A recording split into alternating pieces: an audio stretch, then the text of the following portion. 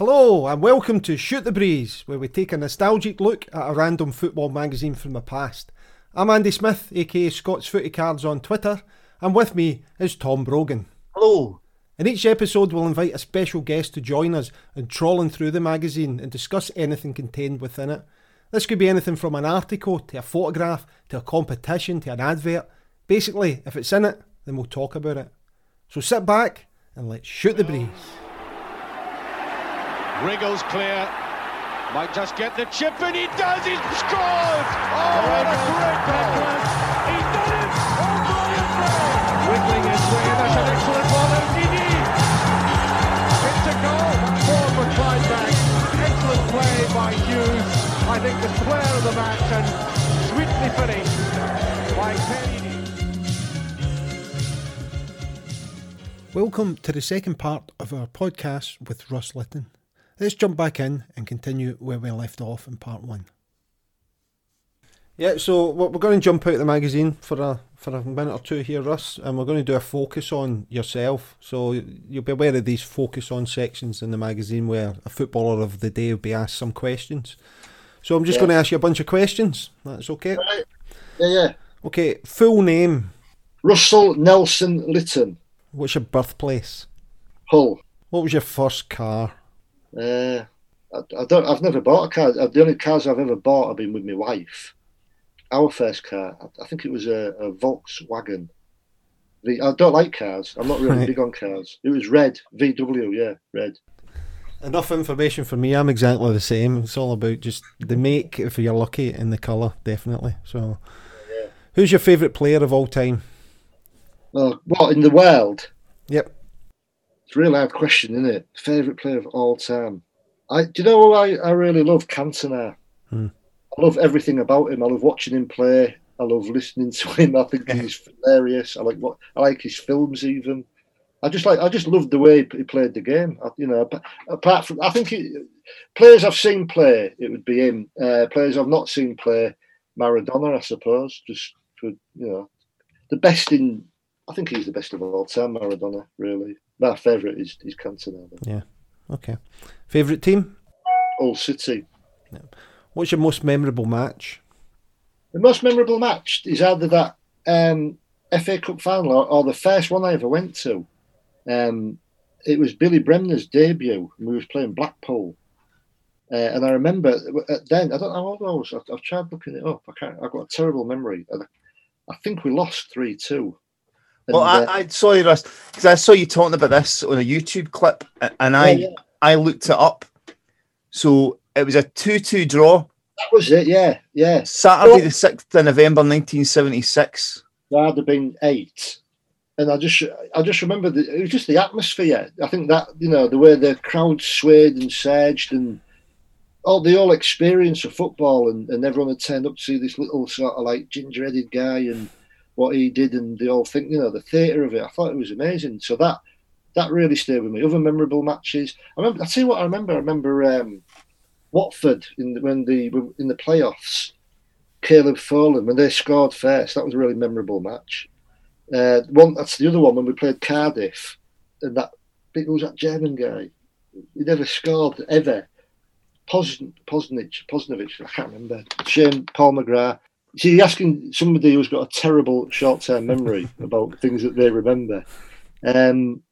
Sheffield Wednesday away, that was a good match. But we was locked out of the ground. We couldn't get in. I got in just as Barnby scored. We beat them 4-2.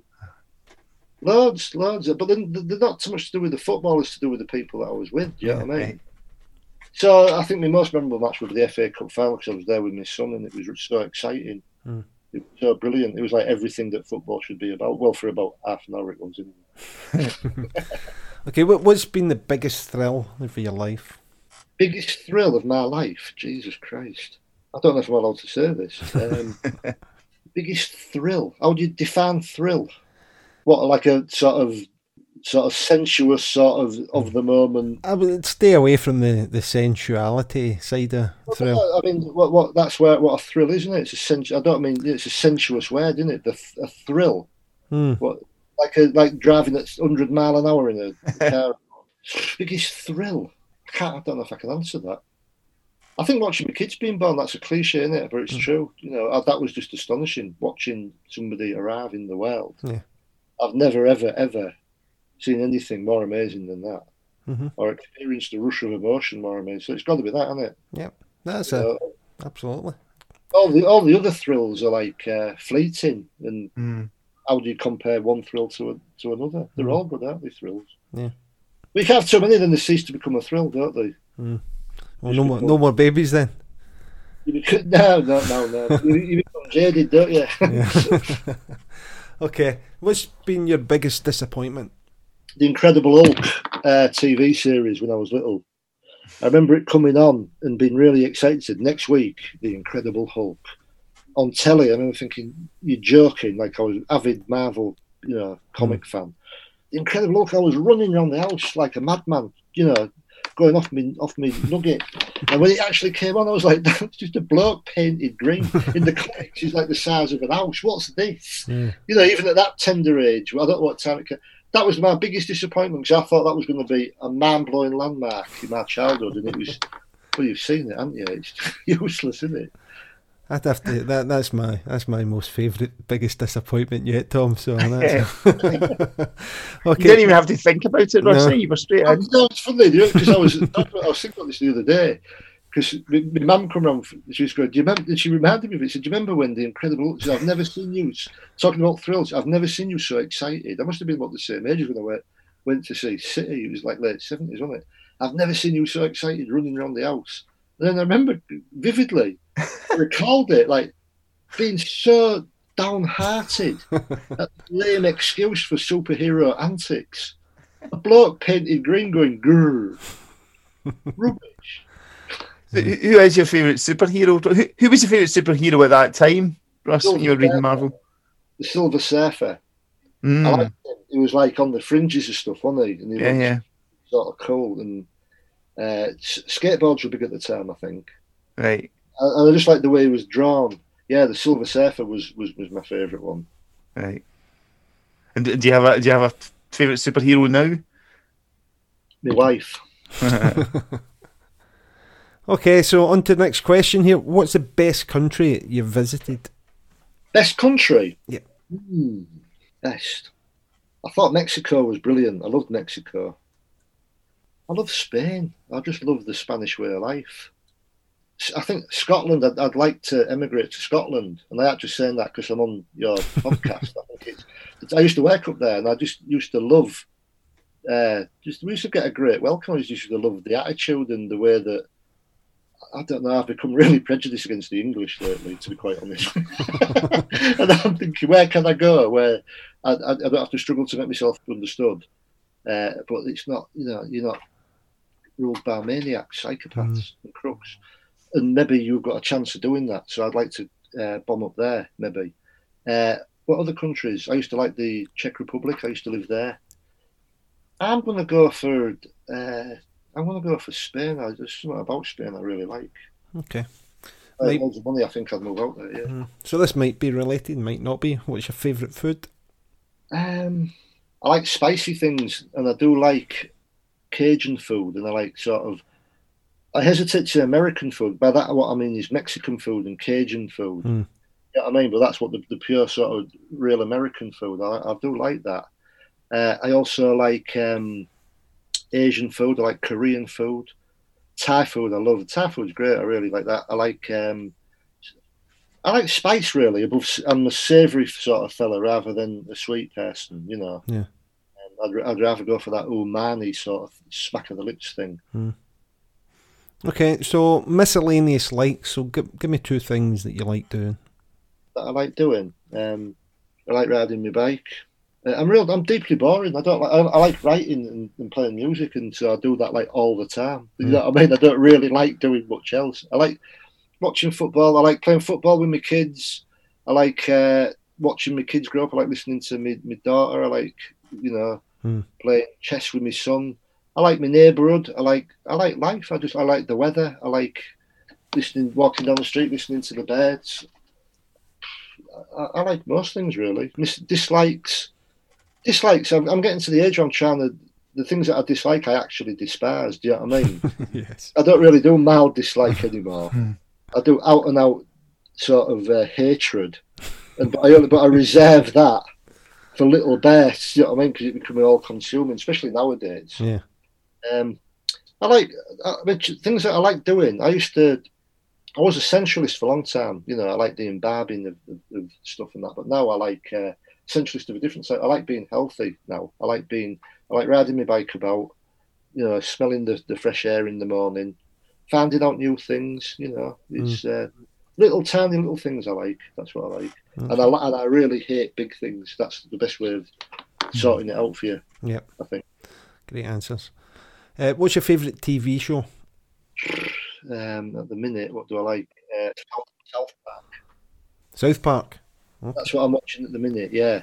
I'm quite rubbish at watching telly because a lot of it's sort of like series now, isn't it? Like loads and loads of episodes of stuff. And, I feel guilty about investing the time in it. But I've watched since lockdown. I've watched loads and loads and loads of telly and really enjoyed it. There's some brilliant stuff. My favourite telly program ever I've ever seen is The Wire. From a point of view of writing, I thought it was just astonishing. Yeah, I've never seen anything on telly like that, and I thought it was really great. TV shows. I don't know. I like watching things like Bullseye. I really like Bullseye. And I like it because, you know, the people on it, it's before an age when people were self-conscious about being on telly. And it's got a real heart and soul, Bullseye. And I think he's just hilarious, Jim. I don't know whether he's intentionally like that, but from a modern perspective, he's just like... he patronises everyone, but I don't think he means to. And his range of notes is breathtaking. So, yeah, Bullseye I like, yeah. Brilliant. Okay, favourite singers. So if you give me 2 favourite singers or bands. Singers or bands? God, favourite singers. What, like technical or just sort of like whose music I like? Or yeah, it just moves you musical-wise. Oh, God. Michael Ed moves me at the minute. You know, obviously there's Karen Carpenter, Bob Marley, do you know what I mean? Elvis Presley, Otis Redding, Marvin Gaye, Johnny Rotten, Lou Reed. I like people who can't sing. I like people like Johnny Rotten and Lou Reed. People like who you know, technical prowess in anything. You know, contradicts what I said about football earlier, but in music, I'm much more like someone who can get a song across rather than is technically perfect. You know, I'm not really into this sort of over-emoting type of singing going through the octaves. I like somebody like Johnny Rotten who screams it from his gut, or, you know, Otis Redding who shouts. But, you know, I like that sort of stuff. I like Michael Ed, as far as music goes. I love the music of Michael Ed. I love Frank Ocean. I love his music. You know, Michael Ed was it Pale Fountains and Pale Fountains and Shaq is in the Michael Ed and the Red Elastic Band now. I like him. I love, you know, I listen to mainly reggae, Motown, Northern Soul, sort of new stuff. I'll tell you what I like. Last band I really liked was Fontaines DC. Yeah. I really like them. And I like a band called Working Men's Club as well. They're really good. But maybe it's because they remind me of sort of like Joy Division and stuff when I was growing up, maybe. But yeah, I've made the conscious effort actually to listen to more new music lately because it's easy to slip into your old favourites, isn't it? Yeah. They're great. I like for them Fontaines DC. I like this band called Oceaneers that I'm in. I am a fan of them, so I'm allowed to say that as well. Yeah, it's you know, I could listen to it. I don't listen to music all day. It's like food. Like food, you can't do without it. Prince, he was the most amazing artist I ever saw. He was astonishing. Saw him in the little club in London about 6 months before he died. Yeah, doing the splits in mid-air. It was amazing. Play anything. It was amazing. Answer that one, yeah? Yep. Okay, last question. Which person in the world would you most like to meet? Alive, that I could meet? Well, we tend to open this up so it can be alive or dead. All right. I'd like to meet Jack Kerouac, the writer, or Jesus Christ, or Big Chief Sitting Bull. One of them 3. Or Nina Simone. I'd like to meet her as well, yeah. That's 4, isn't it? I've got to pick one, haven't I? I don't know. You're better off not meeting people you admire. You're better off not meeting them because they'll just disappoint you, I think. They're not who you think they are or you want them to be a lot of the time. Who would I most like to meet? The next person I meet. I look forward to that. I'd like to meet you too. I'd like to get into life. Yeah, excellent. Okay, thank you for the focus on. Do you want to say anything, Tom, before? Yeah, so just stay with you, Russ, before we go back to the magazine. I think I said when we got in touch originally, I thoroughly enjoyed your book of short stories. We know who we are. I was just, obviously, you've published several novels as well. That I just wondered, the short stories your kind of passion, or was that a kind of route into writing novels? My route into writing novels is songs. I wrote lyrics for a band I was in first. That's how I started off writing. And I really like, my first novel was intended to be a collection of short stories, and it ended up as a novel. Right. So after that, I sort of... Sorry, this is it here that I've got. Is that right? Yeah, that's the first edition, that. Scream if you want to go faster. Yeah, that started off as a collection of short stories. So then I wrote a novel after that, and then I wrote a novel after that. But I always had in the back of my mind to return to short stories. I really love them, and I think they're sort of they suit me at the minute. And I think people's attention span is getting long. Obviously, I don't buy into all this "the novel is dying" nonsense. I don't believe that, but I do think I could never understand why in this country why short stories didn't take off more. They're massive in America, Mm-hmm. I used to love I still love Raymond Carver, yeah. Sherwood Anderson, and all this sort of stuff. There's the American short story writers, and that's what sort of got me into writing. Brevity of it, and lyrics, of course, Yeah. So yeah, I do. I always write. I will always write short stories. I'm writing another novel now, actually, but I will always write short stories because I think it's a great format. I love it. And a lot of your stories in that book, I don't know if you call them slice of life, but there's a lot of them have got a wee sort of twist of darkness and a wee bit of horror that kind of creeps into them. Well, I think I sort of write about, what I do is auto-fiction. I take things that have either happened to me or to people I know or I've seen and sort of like twist it, and sometimes it's imagining what's the worst thing that could happen. Yeah. Or imagining. But with that sort of stuff, I think it's where redemption lies. Do you know what I mean? If people are put under duress or marginalised, I think you get to the art of what I think, human beings being tested. Do you know what I mean? Lately, I've wanted to have a twist of light more than a twist of dark.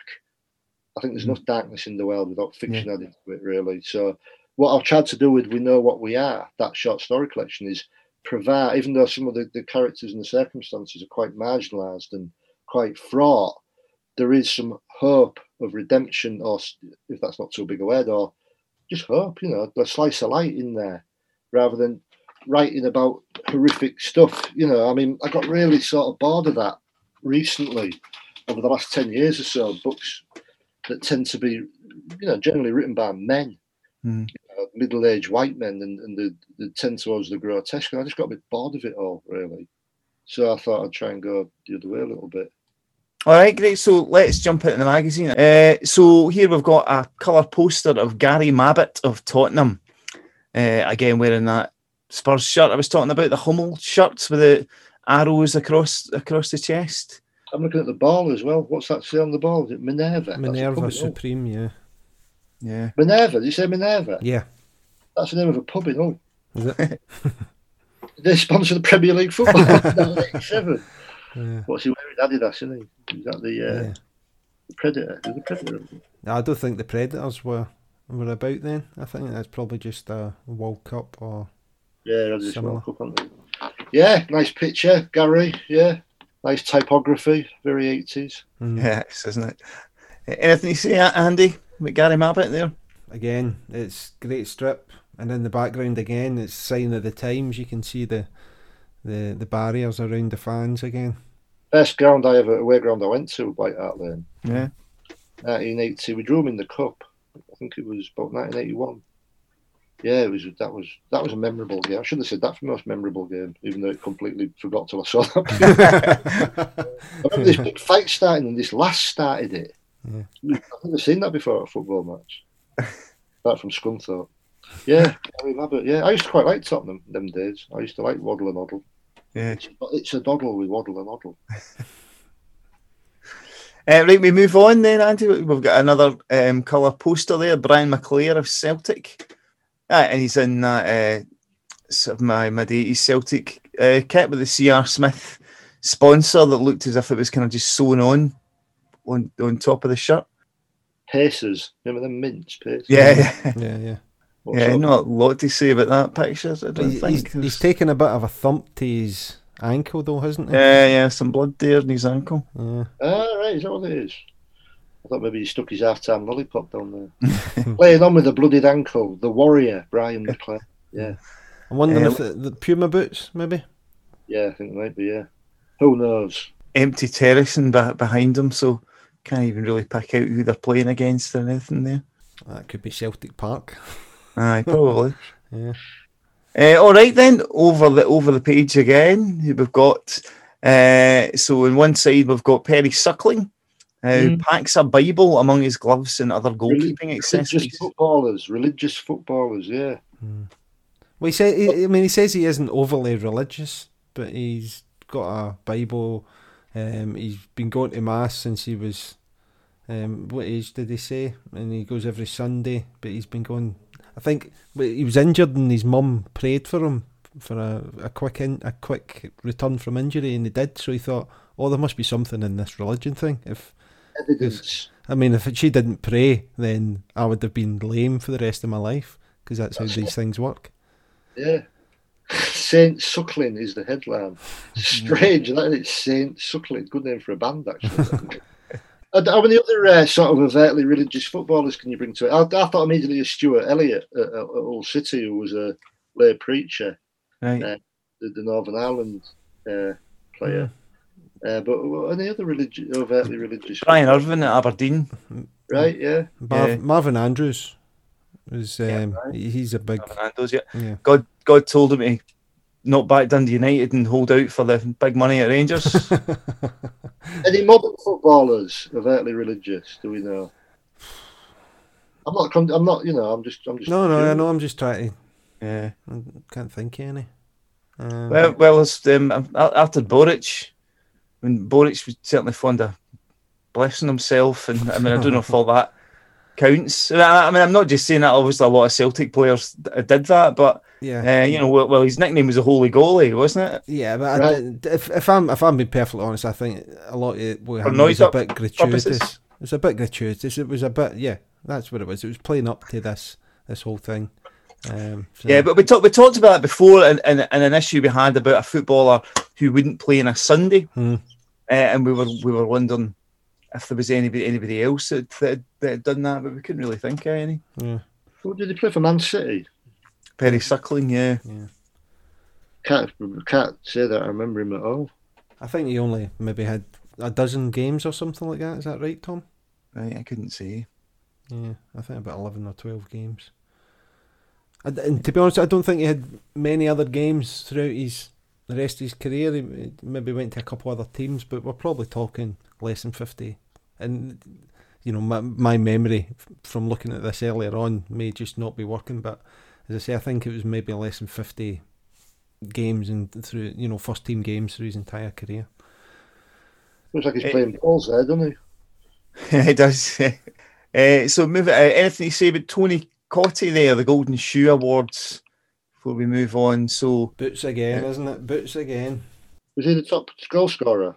Yeah, so, Clive Allen was leading Division 1 with 23, and Tony Cottee and Ian Rush were joint second with 17. Yeah. This was sort of like in them days, I didn't really take much notice of London clubs, to be honest. Right. I don't know, for some reason it wasn't really on my radar. West Ham, I don't really know a great deal about them other than the obvious stuff. Tony Cottee, he looks happy, doesn't he? He looks happy enough. Right, so moving on, there's a couple of wee things to dip into. And Irwin at large, what's new? Mark Irwin knows. So there's a wee bit there. So you get again a very different picture of Ron Atkinson there. Rush, you were talking about how sort of smiley and tanned he was in that picture earlier on, but he really looks down in the mouth there. I'll have to change it. Yeah, up the top right. Yeah, but still tanned. Oh God, yeah, morose and tanned. So as Man United have agreed a compensation deal with former manager Ron Atkinson for his remaining 2 years of his contract. Big Ron was sacked in November and is believed to have accepted a payoff in the region of £100,000. How much is that worth now? Then about it'd be the same, really. I suppose a few million. And there's a bit there. United clear out that we were talking about earlier on. Manchester United manager Alex Ferguson is paving the way for a massive clear out at Old Trafford. And that means Peter Davenport, Remy Moses, Chris Turner, Arthur Albertson, Clayton Blackmore and Graham Hogg could all be on their way before long. Yeah. Do you know, I'm just thinking about that Ron Atkinson thing. How many other industries do you know where you get loads of money for getting it wrong? Well, it seems to be the higher you get up in industries, that happens. Yeah, I remember that happening at a place I worked. This guy had balls this big deal up and they got rid of him and gave him £250,000. Well, what can I do? If I do something really sort of minor, no one will care. But I've got to do something really big, you know what I mean? Yeah. Mess up real big style. And then that's where the money is. Ron's big payoff, looking glum. But tanned again. It was Johnny Lockhead, Johnny Metgod. Yeah, Johnny Method's. So they're saying that Johnny Method's nickname is Johnny Lockhead because he looks like Andy Lockhead. Older readers may recall Lockhead was a fearsome striker who took no prisoners during the 60s with Burnley and Aston Villa. Yeah, I think there was a lot of players who looked like that in the Burnley team during that period. A lot of football, like I think we've noticed, haven't we? There was, aside from the sort of pop starry ones like Charlie Nicholas, they tend to look older than. I mean, someone was telling me John Thaw was 33 when he made the Sweeney. You know what I mean? It's like, I mean, but a lot of footballers smoked then, didn't they? Yeah. And I know a few still do, but loads of them did. I don't think there was the same sort of grooming that goes on today either, you know, personal grooming in terms of, you know, moisturiser and looking after their hair and their skin and all that stuff, which must make a difference. Yeah, he'd have shaved it, wouldn't he, and got like a full sleeve of tats. Yeah. Himself as a psychopath. Yeah. I mean, you're talking about tattoos then. Occasionally it's, you know, we'll see a picture and there's a guy with just one tattoo, and that's when you notice it, that there's nobody with tattoos. But, you know, looking at that page, there's not a tattoo to be seen with any of them. Just thinking, a few years' time, there'll be lollipop men with Darren written on their necks. We'll just wait to the Man City keeper, is it? He's got them right up to his... Yeah, God. When he retires and gets old. Yeah. Back then it was mild and bitter, wasn't it? Above each nipple. That's what Robin Friday had, wasn't it? Mild, bitter, one across each. I think Billy Whitehurst had that as well. Yeah. Old skull tattoos, man. Yeah. Yeah, the only tattoos way back then were like the hand drawn or the hand sculpted anchors or something like that. You know.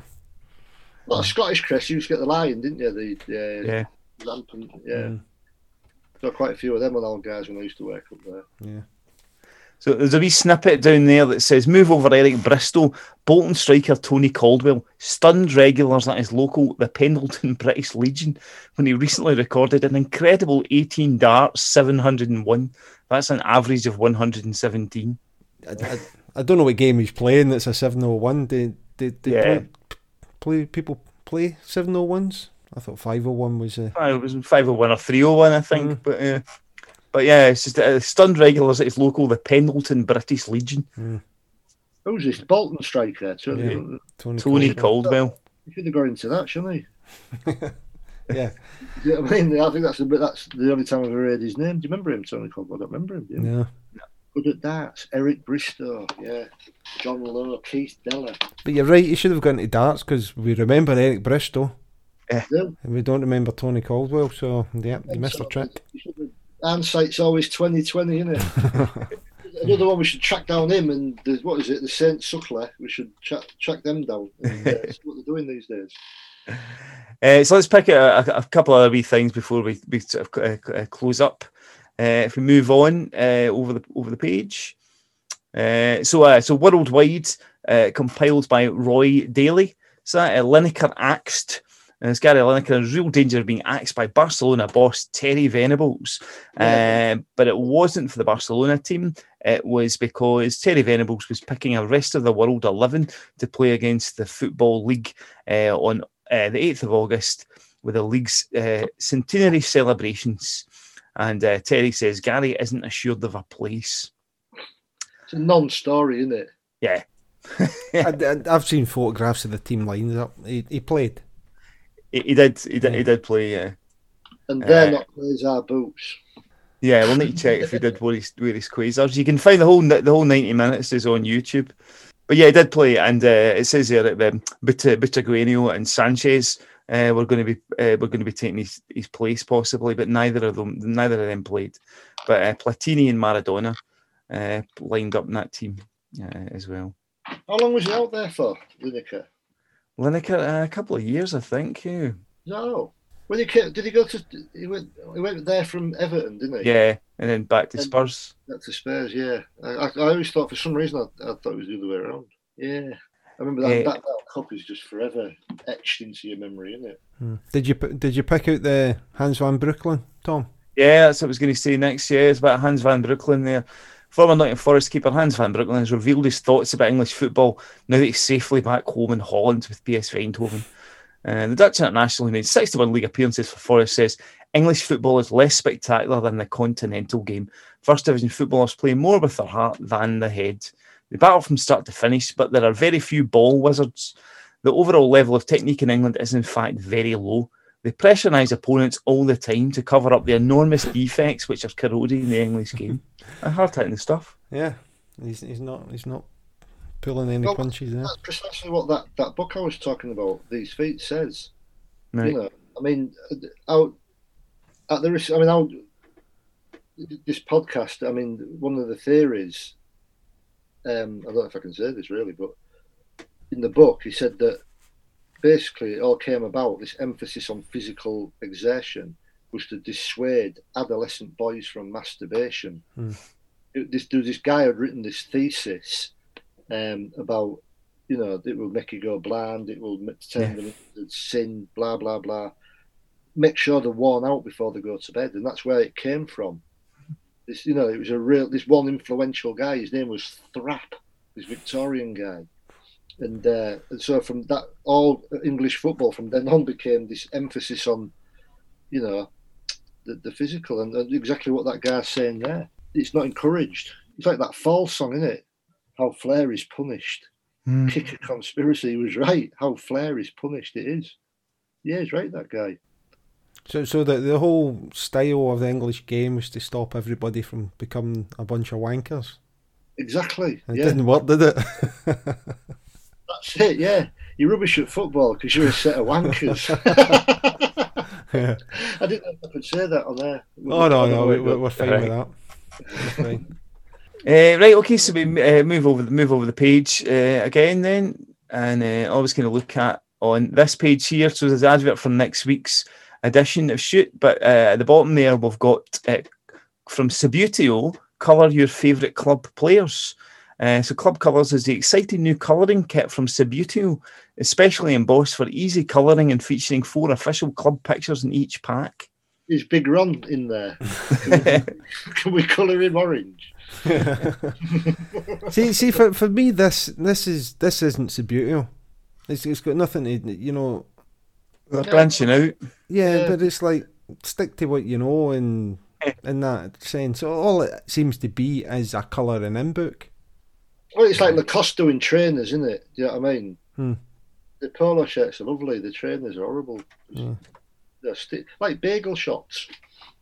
You know, bagel shops are successful because you can only buy bagels. That's the beauty of them.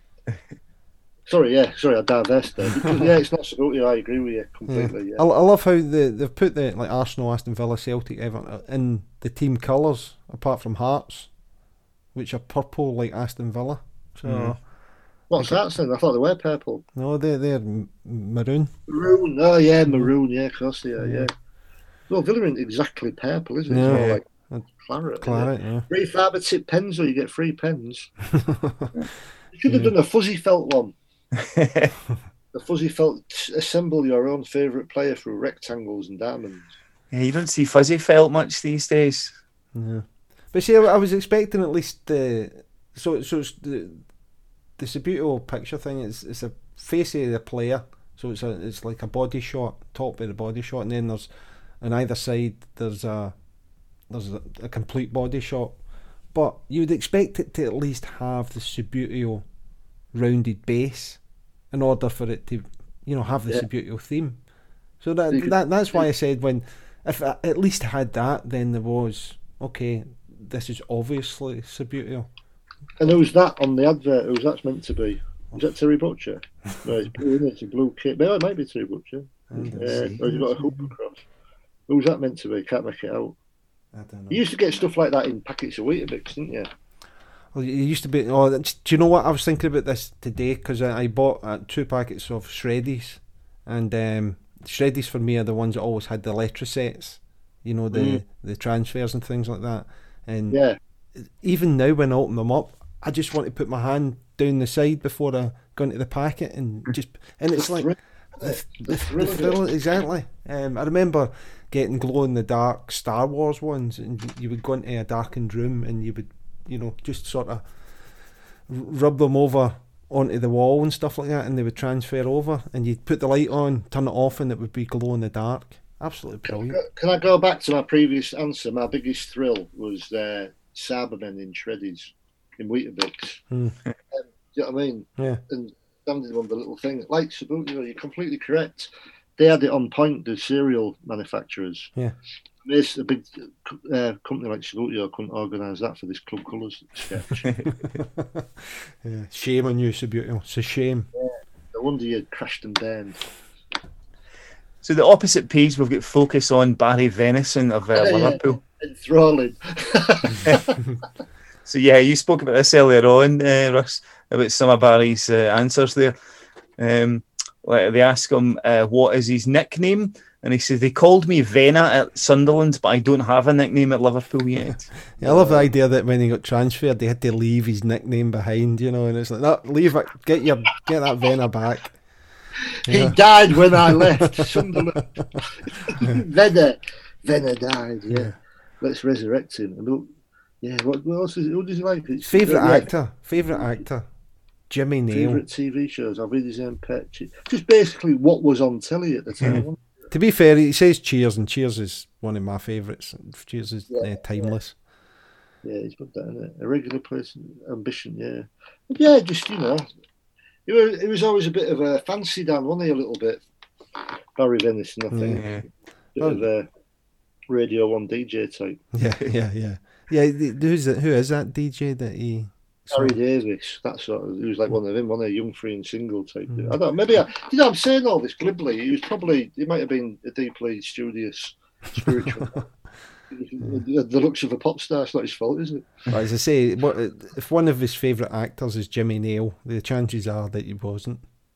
Jimmy Neal and Jane Fonda. So, I mean, nowadays they'd get the PA to fill this in, wouldn't they? Yeah.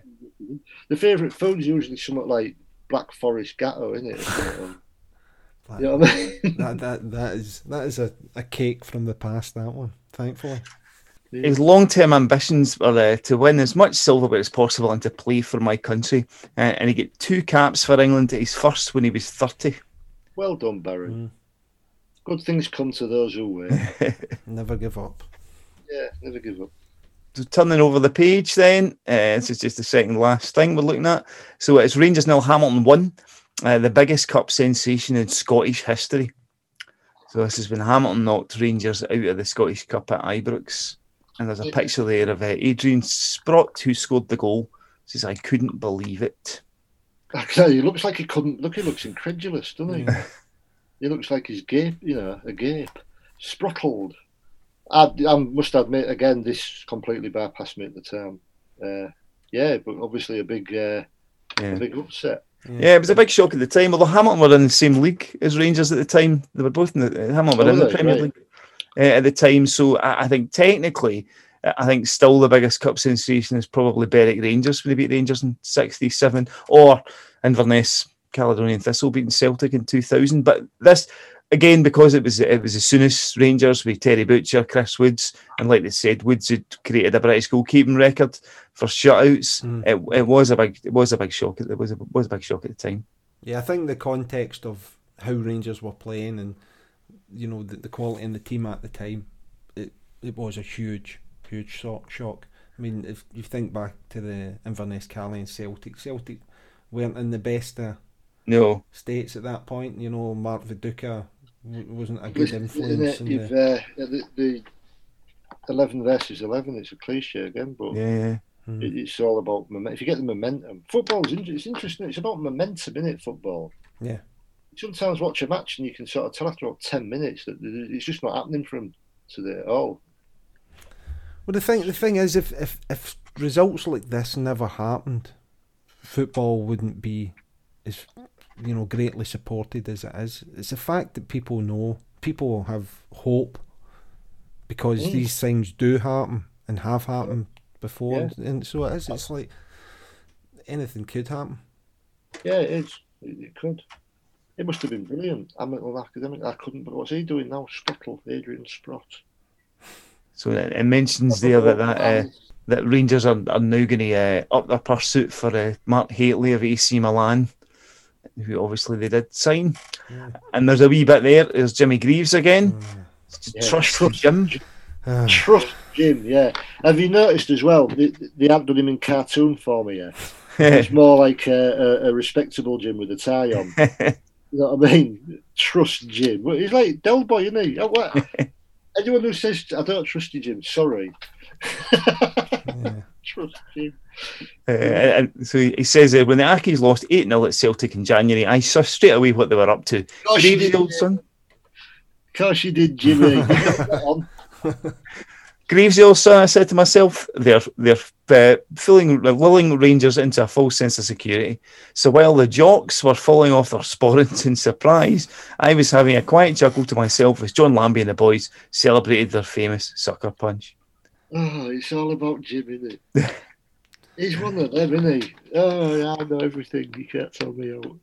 So Jimmy Greaves was famously a Hamilton Ackies fan, because apparently he'd had a dig at them on Saint and Greavesy when they were doing a piece on Liverpool. Ian St John had said, "You'll never walk alone," and Greavesy said, "Unless you're a Hamilton Ackies fan." And Hamilton Ackies wrote into the programme and said, "Well, why don't you come up and see us then?" So the Greavesy and the Saint went up to Douglas Park, and Hamilton offered Jimmy the vice president of their fan club. So since that time, he became a Hamilton Ackies supporter. The thing is, in Scotland, that sort of invite isn't an invite to come up and see you, is it? That is an invite for a fight. Really. Why don't you come up and see us then, eh? Do you know, it's one of Hull City's famous supporters is Omar Sharif. Right. And he got in it because he was in Dr. Zhivago with Tom Courtney, and Tom Courtney listened to City's results, and he said, "You know, who's that? Who's your team?" And he got on really well. He said, "Hull City." He went, "I'll support them as well." Then, and Sunita is a Hull City supporter as well.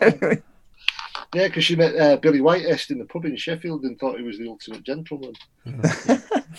Yeah, look at her, she's a proper Hull City fan. Yeah. Right, okay, so turn the page. This is the last thing we're going to look at here. So it's is Norman Whiteside a dirty player?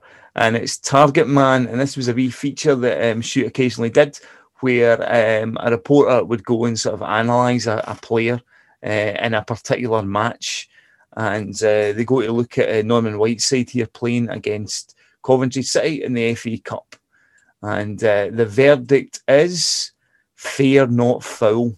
Yeah, I agree. I don't think he was a dirty player. He was full-blooded, wasn't he? In that, I think he was. Technically, I think he was great. He was. What do I remember? I don't remember much about that. He went to Everton, didn't he? After yeah. Well, they've got an habit of doing that, Everton, haven't they? Of buying Man United players over the years. They've bought quite a few.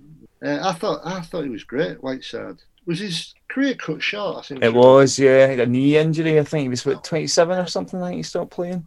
Yeah, I mean, people talk about Duncan McKenzie, the old, that he reminded me of what I imagined he would be like, Have I got? Is that the right guy? Duncan, what's his name? Who died in Munich? Oh, Duncan Edwards. Duncan Edwards, that was it, not Duncan McKenzie. Duncan Edwards, yeah. He when people talk about Duncan Edwards, I always just imagine him playing a bit like Whiteside for some reason. Yeah. He was great. I don't think he was. Where did he get that rep from for being dirty? Yeah, I'm not sure where where that comes up from. Was it especially in the period that he was in? It wasn't as if there was a lot of, striking violets at the time. It was, you've got Vinnie Jones in there. You've got, Brian Robson.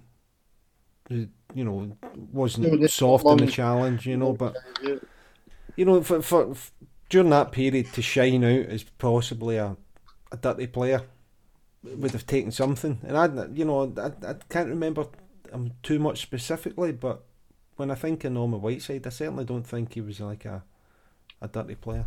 Absolutely not. No, I think he was a cut above. Yeah, you're right. Yeah, and that piece says, is the Northern Ireland International a licensed thug who uses the boot to intimidate opponents, or has he been unfairly branded by people who have mistaken his natural aggression for something more nasty? With hindsight, you can see why, hooliganism thrived. Do you know what I mean? Because it was almost virtually celebrated in these magazines, wasn't it? It's interesting, really. It's picking up on the sort of mood of it, of 87. Fair, not foul. He always used to make things happen, Whiteside, I remember, Yeah. Was that cup final? That was his That's right. finest moment, wasn't it? Yeah. Where he scored the only goal, didn't he? Yeah, that's right, against Everton. I think, it's a shame that his career was cut so short, because I thought he was great. Yeah. Like I said earlier, there's a programme that's still on the BBC iPlayer from BBC Northern Ireland, Sporting Life, where he talks about his career at Manchester United. It's quite interesting. I'll have a look, yeah. I'll have a look. So that's us got through the magazine. Brilliant. Good, wasn't it? Yeah, thank you for that. So just before we wrap up here, Russ, what's happening with yourself at the moment? What are you involved with? What are you working on? I'm writing a novel set in a prison. I'm writing a few short stories. I've got just put an album out with Oceaneers, Light of the Whalebone. You can hear that on Spotify and all that sort of like. I'm doing a spoken word project. Do you remember Magazine, the band Magazine? Yeah, I do, yeah. Me and Dave Formula, who produced Light of the Whalebone, the Oceaneers album.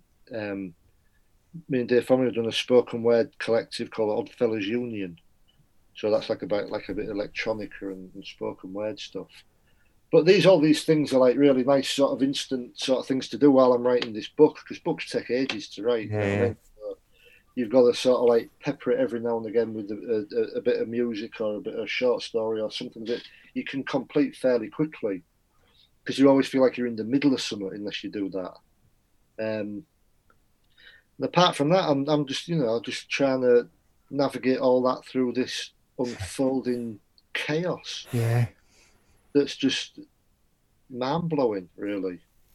I mean, what's it like where you are at the minute then? I mean, you're in Batley, aren't you? Yeah. For me, I've been continuing to work from home, so it's not been a huge impact on what I've been doing. And I'm not a particularly sociable animal anyway, in terms of I don't need to go to the pubs. I don't need to, go out to restaurants and things anyway. Probably the thing I'm missing the most is going up to Glasgow, going up to Clydebank, going up to visit the family. That's probably what I'm missing the most, because I mean, you're talking about you like to go out on your bike a lot. I like to go out running a lot. Currently injured. Running. I like running as well. And it's great. Yeah. But I've injured my foot relatively recently. I'm now walking a lot more, which leads me to actually want to start going out doing wild camping and things like that. So it's actually, personally, I'm still doing things, probably almost to the same sort of level that I would have before. So what about yourself, Tom? Well, I'm sort of adapted to it. I'm just sort of assuming that I can't really do much of anything until the spring, so I'm all right with it. I work sort of 3 days a week, so I'm out down there and then back up the road, shops, a bit of a walk. I'm sort of adapting to it all right. Are you going to work, Tom, or are you working? Yeah, no, I'm going. I worked for a mental health charity, so we'd sort of cut back on all our sort of counselling services kind of thing. We just do telephone support at the moment, which is kind of hard for a lot of people. a lot of what I do is in schools, and it's still a bit uncertain about what's going on. You know, I'm usually back in schools doing creative writing workshops around about now, but that's not happening. I want to be a postman. I've just been turned down by the post office, which was like, that's my biggest disappointment. Apart from yeah, but I've reapplied. I don't think that you're allowed to reapply, aren't you? I've reapplied, and this time I think I'm in with a chance. So watch this space. So, you know, this new phase in my life, postman, I think could be the making of me. Middle and do you know what I mean? So keep fit, get up, get out the house, perform a useful function to the rest of the community, and get paid. That's all you want, isn't it? You know me? To be honest, and I'm not being flippant here. I can see why you would want to do that. Because sometimes when I'm out walking or I'm out running, maybe it's a Saturday or a Sunday, but Saturday it would be, and I'm far away from home, and I see a postman or a postwoman, and I just think they're pretty much doing what I'm doing, but they're also getting paid for it. And you never see an unhappy postman or person. You know, it's what I don't know about winter. Maybe it's a bit more of a testing time, but you know, it's great. You usually get finished by about 3 o'clock, can't you? As well, if you get a move on. And you need time for the writing. You know, I mean, the one thing about the writing life is that you spend a lot of your time concerned with other people's writing in order to make money. You know, and I think I'd like to at this point, and maybe COVID's forced me hand a little bit really, to sort of move away from the arts hustle and do something that's completely unrelated to writing, but also something that I think is useful. Do you know what I mean? I don't like to just do something where I'm making somebody rich. Yeah, that don't appeal to me. Like what you work in the mental health. I mean, a lot of my work crosses over in that area anyway. Working in prisons and community centres and you know, pupil referral units, as they used to be called. But this crops up a lot, and writing's great for that. But I think I've reached that point in my life where I'd like to do something that doesn't involve the thing that I love. Do you know what I mean? To try and keep them separate a little bit. I think that'll be quite good for me now. So we're going to take a look at our charity partner, which is the Western Bartonshire Community Food Share. So this is a charitable organisation that provides various services and support to the local community, including the following: school uniform bank, school holiday brunch bags, food provisions, Christmas toy bank, cooking and growing lessons, and a baby bank. They provide essential support to the local community in supporting individuals and families, and we'll be looking to support them in any way that we can through the podcast. This will include drives for donations of food, money, support in the form of volunteers, but we will also be raising awareness of the group to highlight the work that they do, and also to ensure that families and individuals who can benefit from the group are aware of these vital services. So you can follow them on the Western Bartonshire Community Food Share group on Facebook, or westernbartonshirecommunityfoodshare.co.uk for the website. Also keep an eye on our Twitter accounts, shoot_TB_podcast and Scott's Footy Cards for updates and news on our charity partner. Okay, so with that, we'd just like to say a special thanks to Pete Wiley of the Mighty Wah for use of Story of the Blues for the music of our show. And you can Pete Wiley, he's great, isn't he? Oh, he's brilliant. I absolutely love him. But you can catch up with him on petewiley.co.uk, and you can check out the details of his new music and any gigs which may or may not be coming up. Who knows at this moment in time.